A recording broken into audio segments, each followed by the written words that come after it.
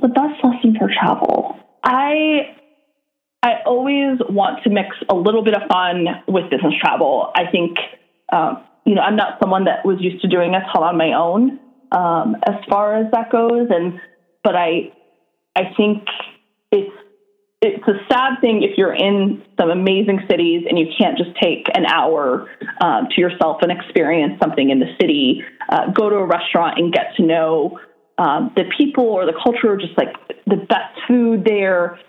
So I think that's really, really important. I think that's the perk you get. And so many people, some of us complain. I know I have at one point when there was, 30, 40 trips a year. And some of those were 5 to 7 day trips, or when I used to spend a week of my life in Northwest Arkansas every month at one of the startups I worked at.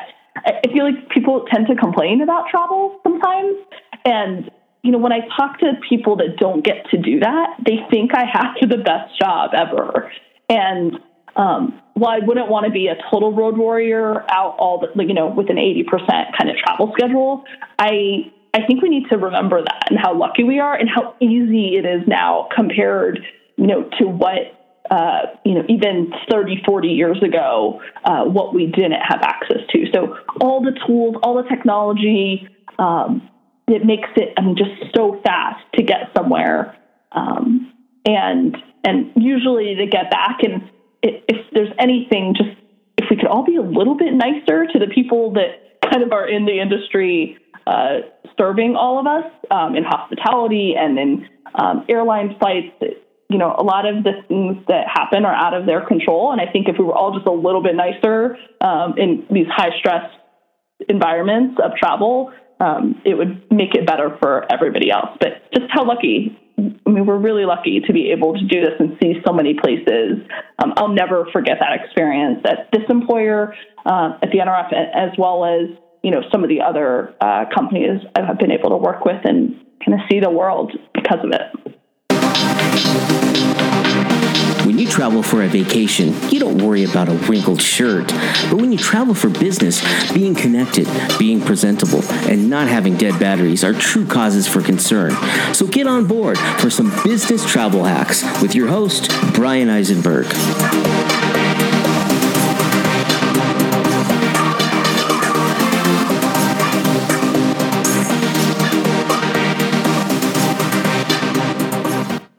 I am Artemis Berry. I am a VP at the National Retail Federation and a mom and a daughter and a wife and a sister. So a bunch of roles.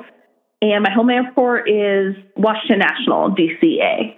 I'm very lucky that I get to travel a lot. The reason I get to is my organization hosts conferences and dinners and member visits all over the U.S. and just a little bit internationally. So I have the pleasure of either organizing a lot of that or just being a member of the team responsible for different programs and experiences for our members. What do you wish you knew when you first started traveling for business that you now know? So my first business trip was, I'm trying to even think if I was 21. I think I may have just turned 22 years old. I checked my luggage and did a flight. I was at a startup and I was trying to keep it cheap.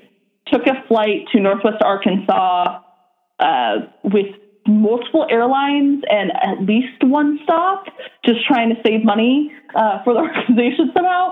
And they lost my luggage. So my first business trip, I lost my luggage and had to go to Gap and Belk in Northwest Arkansas to have clothing. I learned to always have on fast trips, one, to just try to avoid checking my luggage, not to fly to different airlines, and with quick turnarounds, and to kind of think about what I'm wearing on flight. So I've done a mix of, sometimes I wear athletic clothes and sneakers to not have to pack my sneakers and really try to get the workouts in. I was in much better shape then, and I really always prioritize that. But it does leave you in a situation if for any reason your luggage is lost.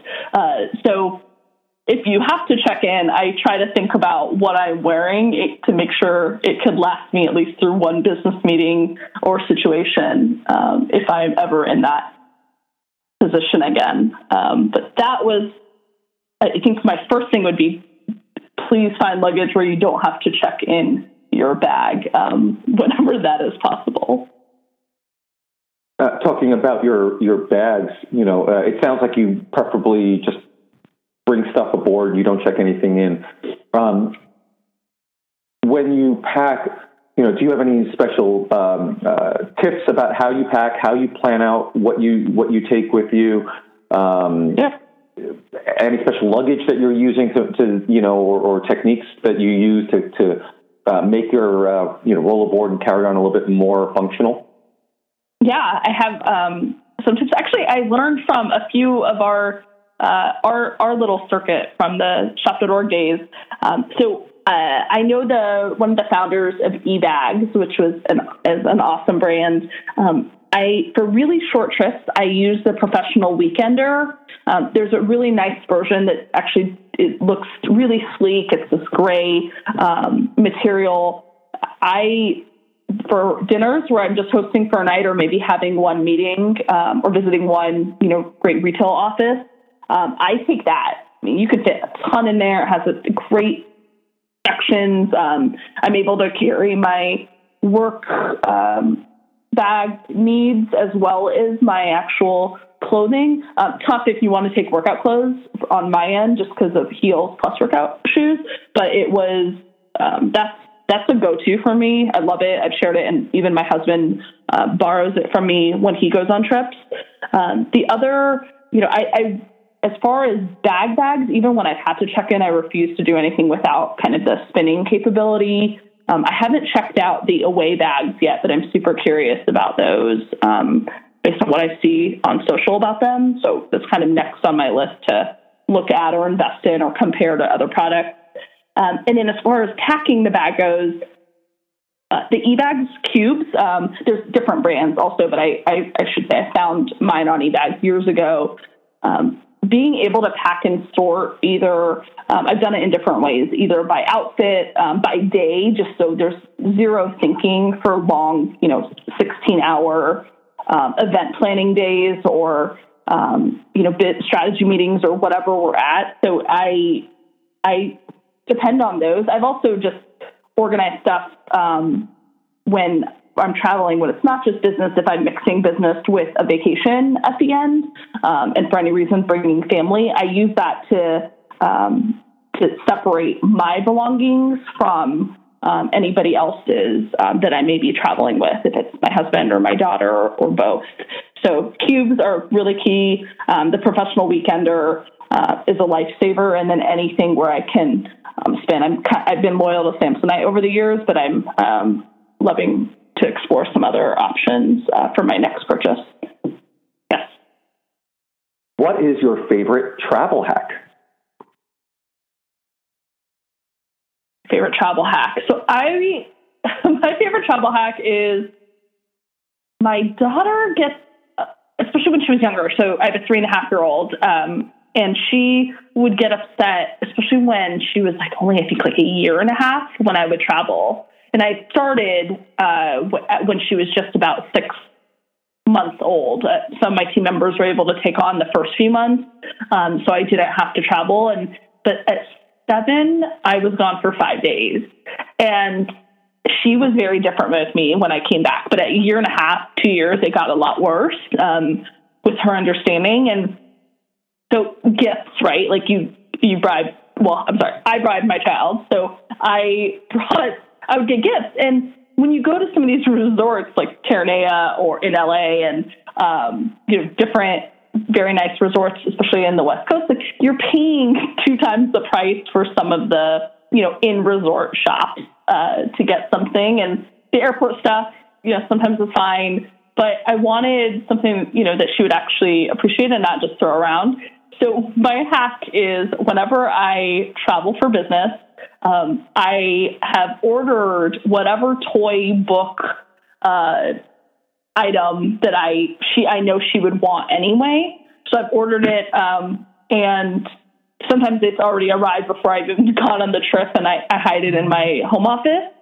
And when I get back, I give it to her like that was the gift that I purchased there. But I'm either saving a bunch of money because it's just cheaper to do it that way, or I'm able to get her the product that she may be more into at the moment. And that was a huge hit for books because when those board books were her favorite thing for a while, I was able to just keep a pile. And for a while I had a bunch of back-to-back trips, and I was able to do this, for those that aren't into bribing or spoiling in that way, not a good tip for you, but for us, it was perfect. And I stopped spending, $70 on a crazy pair of shoes I bought her for no reason at a resort. So that's my hack. It ties parenting, or early parenting and business, and it kept me from taking too many tchotchkes from some of our awesome sponsors at events for my child.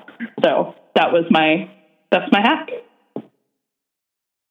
Do you have a dream destination you haven't quite gotten to yet, but you can't wait to go to? Just talk about this. I really want to go to Greece. As far as personal travel, professional travel, we've looked at doing some things in Vancouver, and I've wanted it's just close enough, and a lot of great retail brands right in that area or a short drive away. So Vancouver is one of the cities I have not made it to that I would love to for business. What is your biggest travel pet peeve?